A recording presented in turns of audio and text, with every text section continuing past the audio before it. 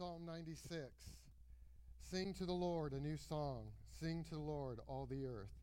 Sing to the Lord, bless his name. Proclaim good tidings of his salvation from day to day. Tell of his glory among the nations, his wonderful deeds among all the peoples. For great is the Lord, and greatly to be praised, for he is to be feared above all gods. For all the gods of the peoples are idols, but the Lord made the heavens. Splendor and majesty are before him. Strength and beauty are his sanctuary. Ascribe to the Lord, O families of the peoples. Ascribe to the Lord glory and strength. Ascribe to the Lord the glory of his name. Bring an offering and come to his courts. Worship the Lord in holy attire. Tremble before him, all the earth. Say among the nations, the Lord reigns. Indeed, the world is firmly established. It will not be moved. He will judge the people with equity. Let the heavens be glad, and let the earth rejoice. Let the sea roar, and all it contains. Let the field exult, and all that is in it. Then all the trees of the forest will sing for joy before the Lord, for he is coming. For he is coming to judge the earth. He will judge the world in righteousness, and the people in his faithfulness. Let's pray. Father, we cannot even comprehend the greatness of the God that you are. Our minds are just so small, and you are so vast. But we thank you for your word that gives us glimpses of who you are and how awesome you are. And Father, I just pray today that we glorify your name, we glorify your Son's name, and that your Holy Spirit work in our hearts to make us more like your Son, Jesus Christ. And we just give it all to you this morning. In Jesus' name, amen. Well, good morning. As you can see, Pastor Walter is not here. He let y'all know the last couple of weeks that he was going to be out and get ready for the next year in bringing the sermons. So y'all are stuck with me, so when they sing, you can kind of pretend you're going to the restroom and leave if you so choose. But it's good to see y'all this morning. Another beautiful day, and I think for announcements, this is the last day, at least to bring your the shoebox for Samaritan's Purse here today. So if someone's, as far as I know, is taking them, I don't know who that is, but somebody, yes, is taking them. So make sure that you have everything together for that. And I know that, I'm not sure how long, I know Southside is one of the destinations, so if you weren't able to bring it today or you left it at home or something, you could probably drop it off at Southside, but I'm not sure exactly how long that they are accepting. Yes.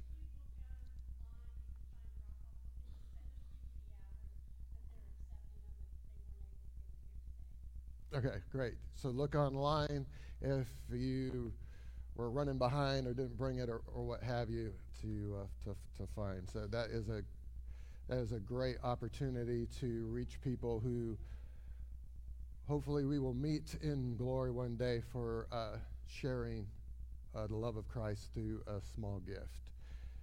Any other announcements? Okay, well,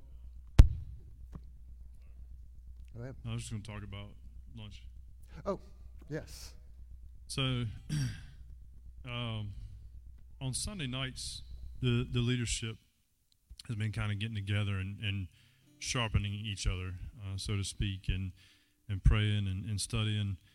And so, you know, when we step back and we look at the church, you know, what the church is supposed to be, you know, we read about in Acts chapter 2 how the first church, you know, they met in each other's homes, they ate together, they fellowshiped together, they studied the apostles' teachings, you know, and they learned about each other's needs.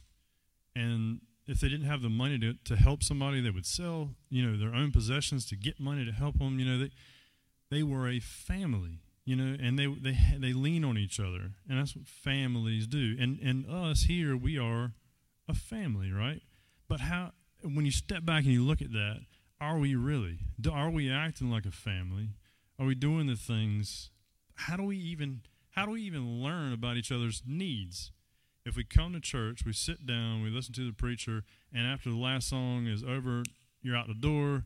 You don't get an opportunity to fellowship, and that's where there's a really important factor in what they did in that fellowship. A lot of us take fellowship lightly, like, oh, it's just social time. Well, what that is the grassroots of discipleship, guys. How are we supposed to come alongside each other and disciple each other if we don't know each other? And so, that's a piece of the puzzle that we feel like is lacking with our family here. And so, how do we start to correct that?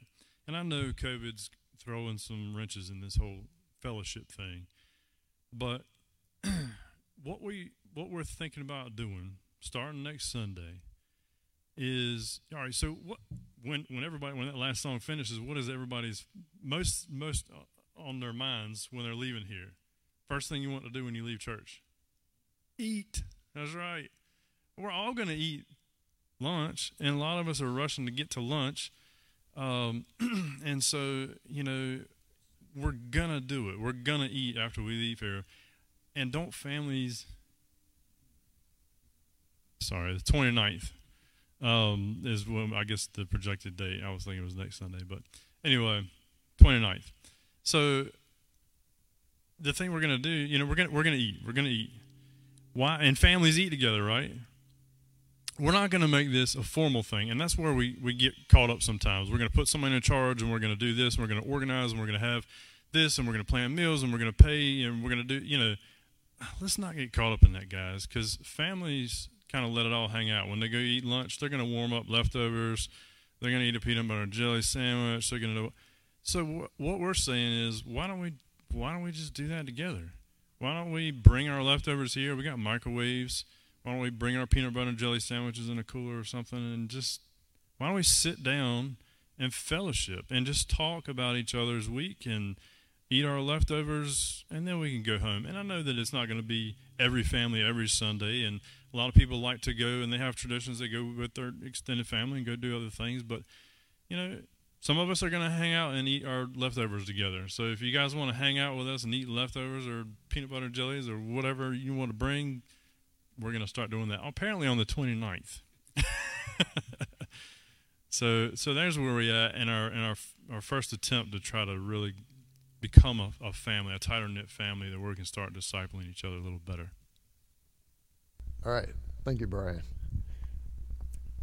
All right. If there's no more announcements, if I could get some gentlemen up here to take offering.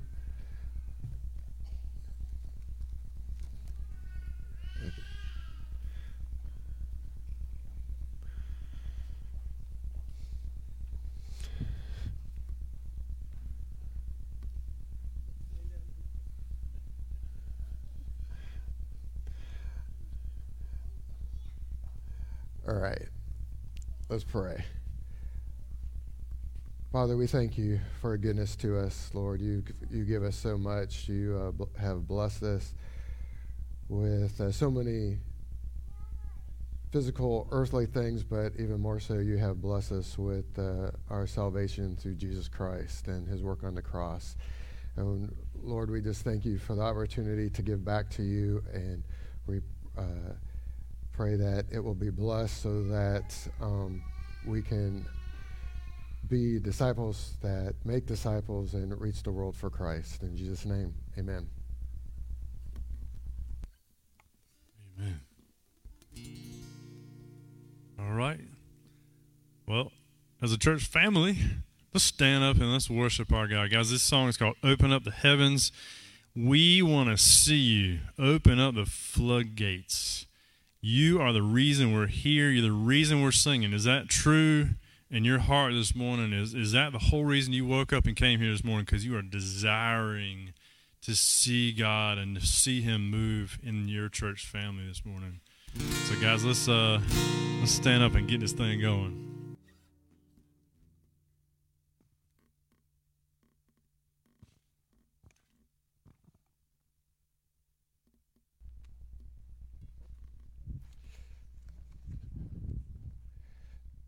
Don't forget to pray for Pastor Walter this week as he is preparing messages, and that he will hear from God what he wants us to hear, what he needs to hear. Because it's so much better when you hear from God what needs to be said, and you know that that's what the message is that God wants you to say. And this morning, what I'll be bringing to you about Christ and his bride is what God has laid on my heart to say this morning. It's not necessarily what I want to say, but I think it is important for the church. And we need the Holy Spirit to speak through us.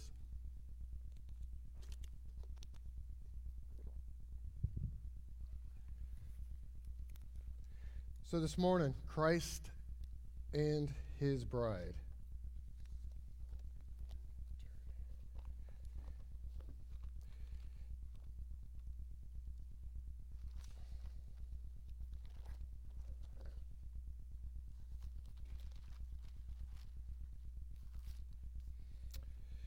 The heart of the gospel is the marriage of Christ, the bridegroom, and the church, who is his bride. Satan is on a mission to destroy everything that glorifies God. And we can see that all throughout Scripture, starting in Genesis 3 all the way through.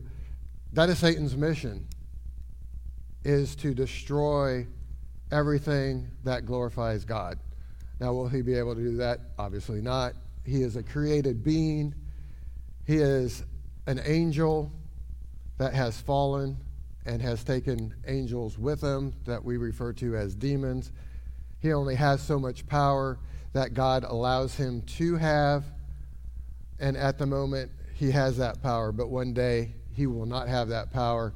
He will be bound in the lake of fire for eternity with the demons and those who have not accepted Christ. So Satan's on a mission. Make no mistake. God hates all sin. Let's be clear about that. God hates and despises all sin. We are all liars, murderers, and adulterers at heart. In Matthew 5:21 and 27 through 28, it talks about that it's a heart issue. If you hate your brother, it's the same as murder. If you lust after another, it is the same as adultery. The sin starts in the heart. The heart is evil and wicked. It is not just doing the action, which sometimes we just look for the action, but God is looking at the heart. And this morning, as you see on your sheet, there's a lot of scripture passages on that. Turn to the ones that you want to. Listen to the ones that I read. I will read a lot of them. And that's because I want you to hear from the Word of God, not from me. God's Word is living and active. My Word is not. God's Word will penetrate the heart and soul. My Word won't. So I want you to hear from God and not me this morning. So let me read real quick in 1 Corinthians 6, 9 through 11. Or do you not know that the unrighteous shall not inherit the kingdom of God? Do not be deceived, neither fornicators, nor idolaters, nor adulterers, nor effeminate, nor homosexuals, nor thieves, nor the covetous, nor drunkards, nor revelers, no swindlers shall inherit the kingdom of God. And such were some of you. But you were washed, but you were sanctified, but you were justified in the name of the Lord Jesus Christ and in the Spirit of our God. So it's the work of God that changes our heart. So let's turn now to our passage for this morning. We'll be looking at Ephesians 5:22 through 23, 22 through 33. Let's stand as we read the word of the Lord this morning. And there's two ways in looking at it, and they're both right. In 22 through 33, the physical marriage part, but we're going to look more at and hit more on the spiritual side of it, of 22 through 33 of Ephesians 4. Wives, be subject to your own husbands as to the Lord, for the husband is the head of the wife, and Christ also is the head of the church, and he himself being Savior of the body. But as the church is subject to Christ, so also the wives ought to be to their husbands in everything.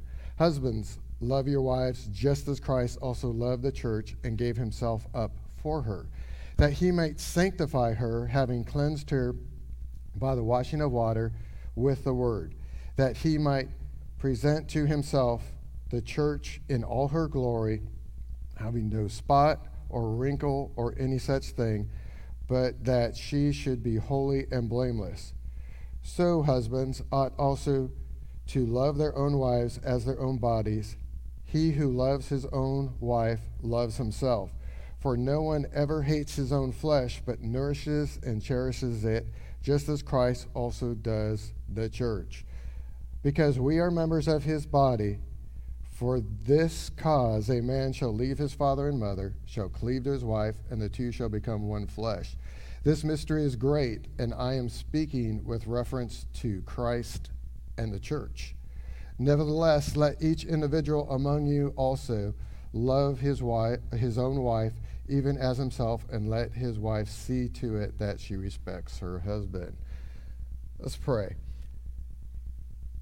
Father, we just need your Holy Spirit this morning to speak to us and to teach us and to lead us into all truth. Lord, that we will see from your word what you say, and that we will hear what you want us to hear. So we give all the glory to you this morning, and we ask that you speak this morning and not from me, because you know I'm not worthy. But yet you have asked me to speak this morning. So I pray it will glorify your name and edify your church. In Jesus' name, amen.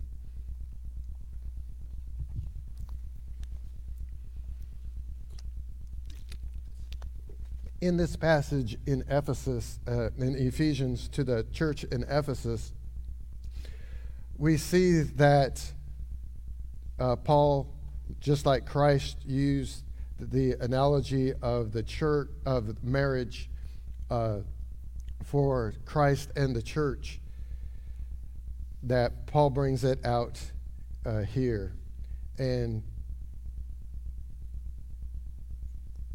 so let's look, starting at where marriage is, where marriage comes from, and in creation in Genesis 3, because that's a good place to start. So starting at the beginning in Genesis chapter 1, verse 26, and it's hard to turn on this thing. Let's see, Genesis 1.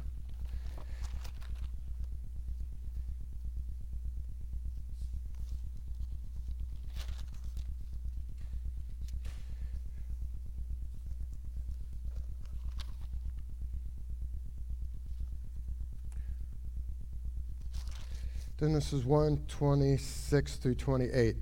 Then God said, let us make man in our own image, according to our own likeness, and let them rule over the fish of the earth, and over the birds of the sky, and over the cattle, and over the earth, and over every creeping thing that creeps on the earth. And God created man in his own image. In the image of God he created him. Male and female, he created them. And God blessed them, and God said to them, be fruitful and multiply and fill the earth and subdue it and rule over the fish of the sea and over the birds of the sky and over every living thing that moves on the earth. So, in the beginning, God created man, and he created man as a male. In Genesis 2:21 through 24, it says, so the Lord God caused a deep sleep to fall upon the man, and he slept, and he took one of the ribs and closed up the flesh at that place. And the Lord God fashioned into a woman the rib which he had taken from the man and brought her to the man. And the man said, this is now bone of my bones and flesh of my flesh, and she shall be called woman, because she was taken out of man. For this cause a man shall leave his father and mother and shall cleave to his wife, and they shall become one flesh. And then you can keep your finger in Genesis if you want and go to Matthew 19, 4 through 6.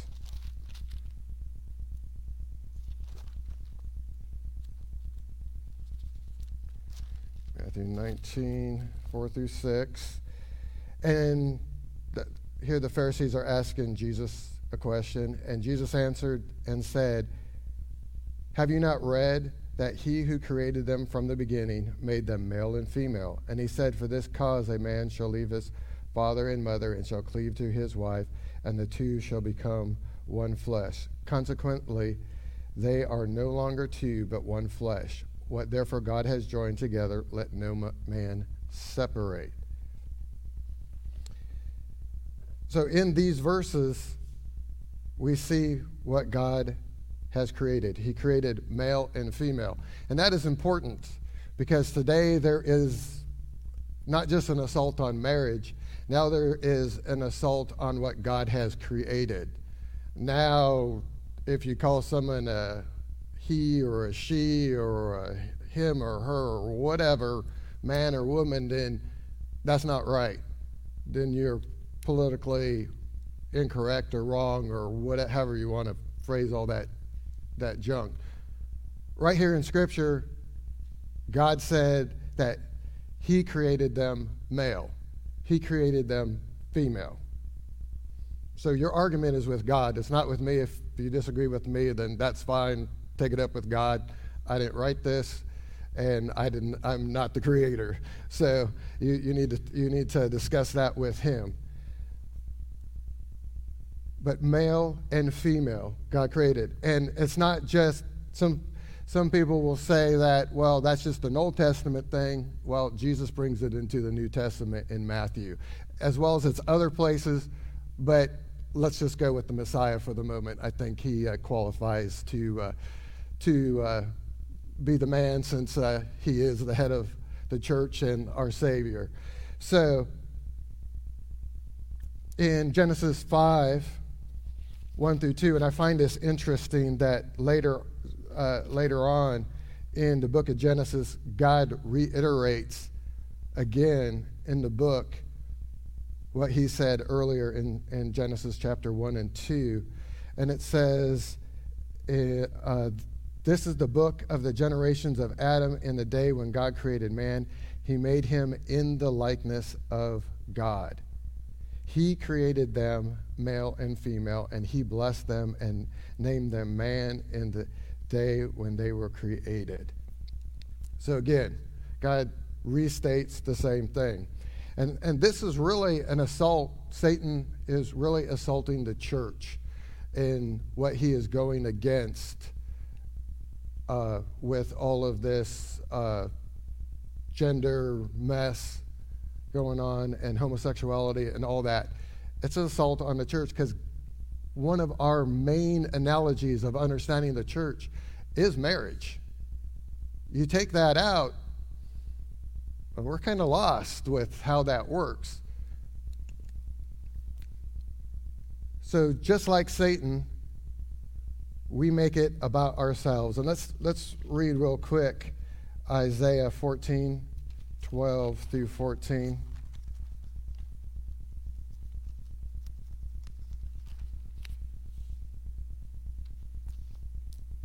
Isaiah 14:12 through 14.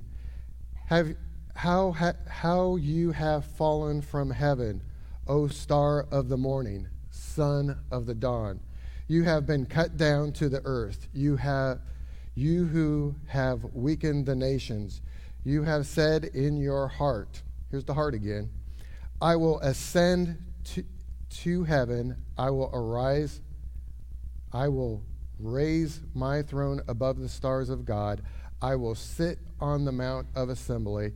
In the recesses of the north, I will ascend above the heights of the clouds. I will make myself like the Most High. See all the eyes in there? Bunch of eyes. It's all about himself. And we do the same thing, maybe not so blatant and so in your face to God as Satan, but we tend to do that and make it about ourselves. And once we make it about ourselves, it is no longer about God, and we are sinning against God because we have put ourselves in the place of God. And obviously we are not God because we cannot control anything. And if this year does not prove it, then I don't know what to tell you, because this year has been a year as if you're seen any social media or talk to anybody, everyone's talking about escaping 2020. But as we talked about, and I hope you all did too, in Sunday school this morning in Isaiah, hope is not God, at least to the world, if not America specifically, trying to bring us hope, and that our hope isn't in our economy or our president or our nation, but our hope is in Jesus Christ, the Messiah. So I think God's trying to get America's attention, and especially the church. Every intention of mankind's heart is continually evil. Genesis 6:5.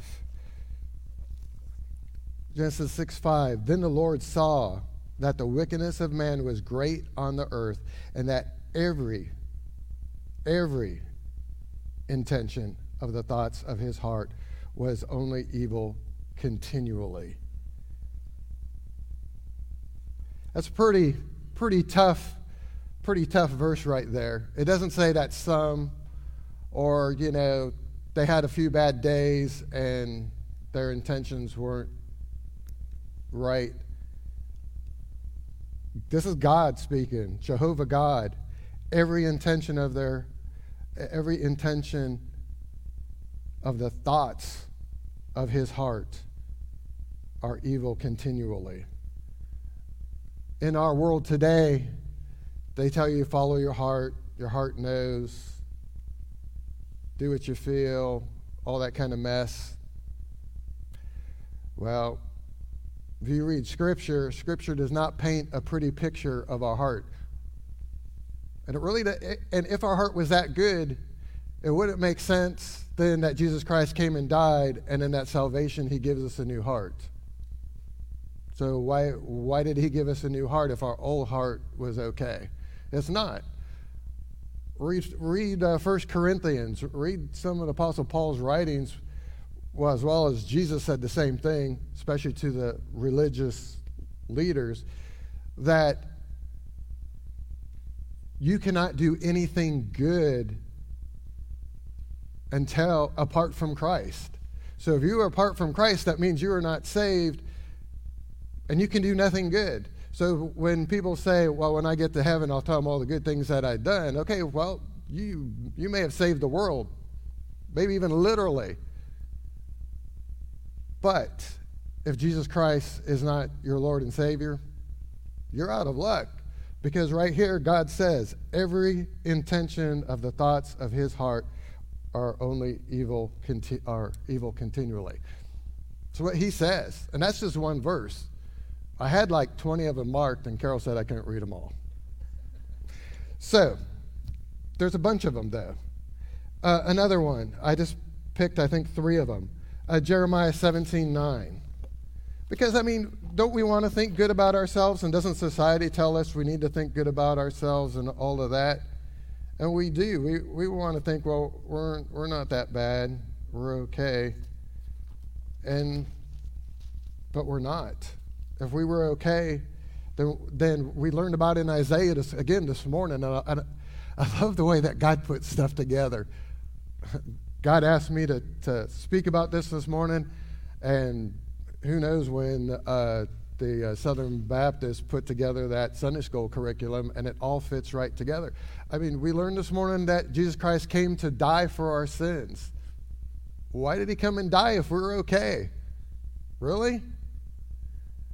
You know, that's like a firefighter going into a burning building and dying and there's nobody in there. You know, you hear that on the news, you'd be like, what? Now, he goes in there to save somebody, that's a different story.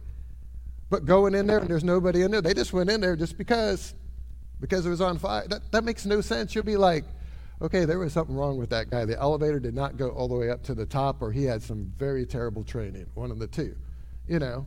And that would be the same thing. I mean, we're talking about God himself, who's way smarter than we are. And I think smart is actually a slap in God's face, because that doesn't even come close to his brilliance. But Jeremiah 17:9 says, the heart is more deceitful than all else and is desperately sick. Who can understand it? I know we can't. Only God can. The heart is more deceitful than all else and is desperately sick. And once again, didn't Isaiah talk about sickness, sick? Sin is what it was referring to, an illness. When I looked it up in the Hebrew, it was talking about sick as in being something, an incurable disease is what it's referring to, which that's what sin is. It's an incurable disease. It can only be cured by the blood of Jesus Christ. Jesus said, out of the heart of man proceeds evil thoughts. Mark 7:20. Let's look at that, at Mark 7:20 real quick. And we could spend a whole long time on the words of Jesus. We're just tapping into a verse here and there of what he said.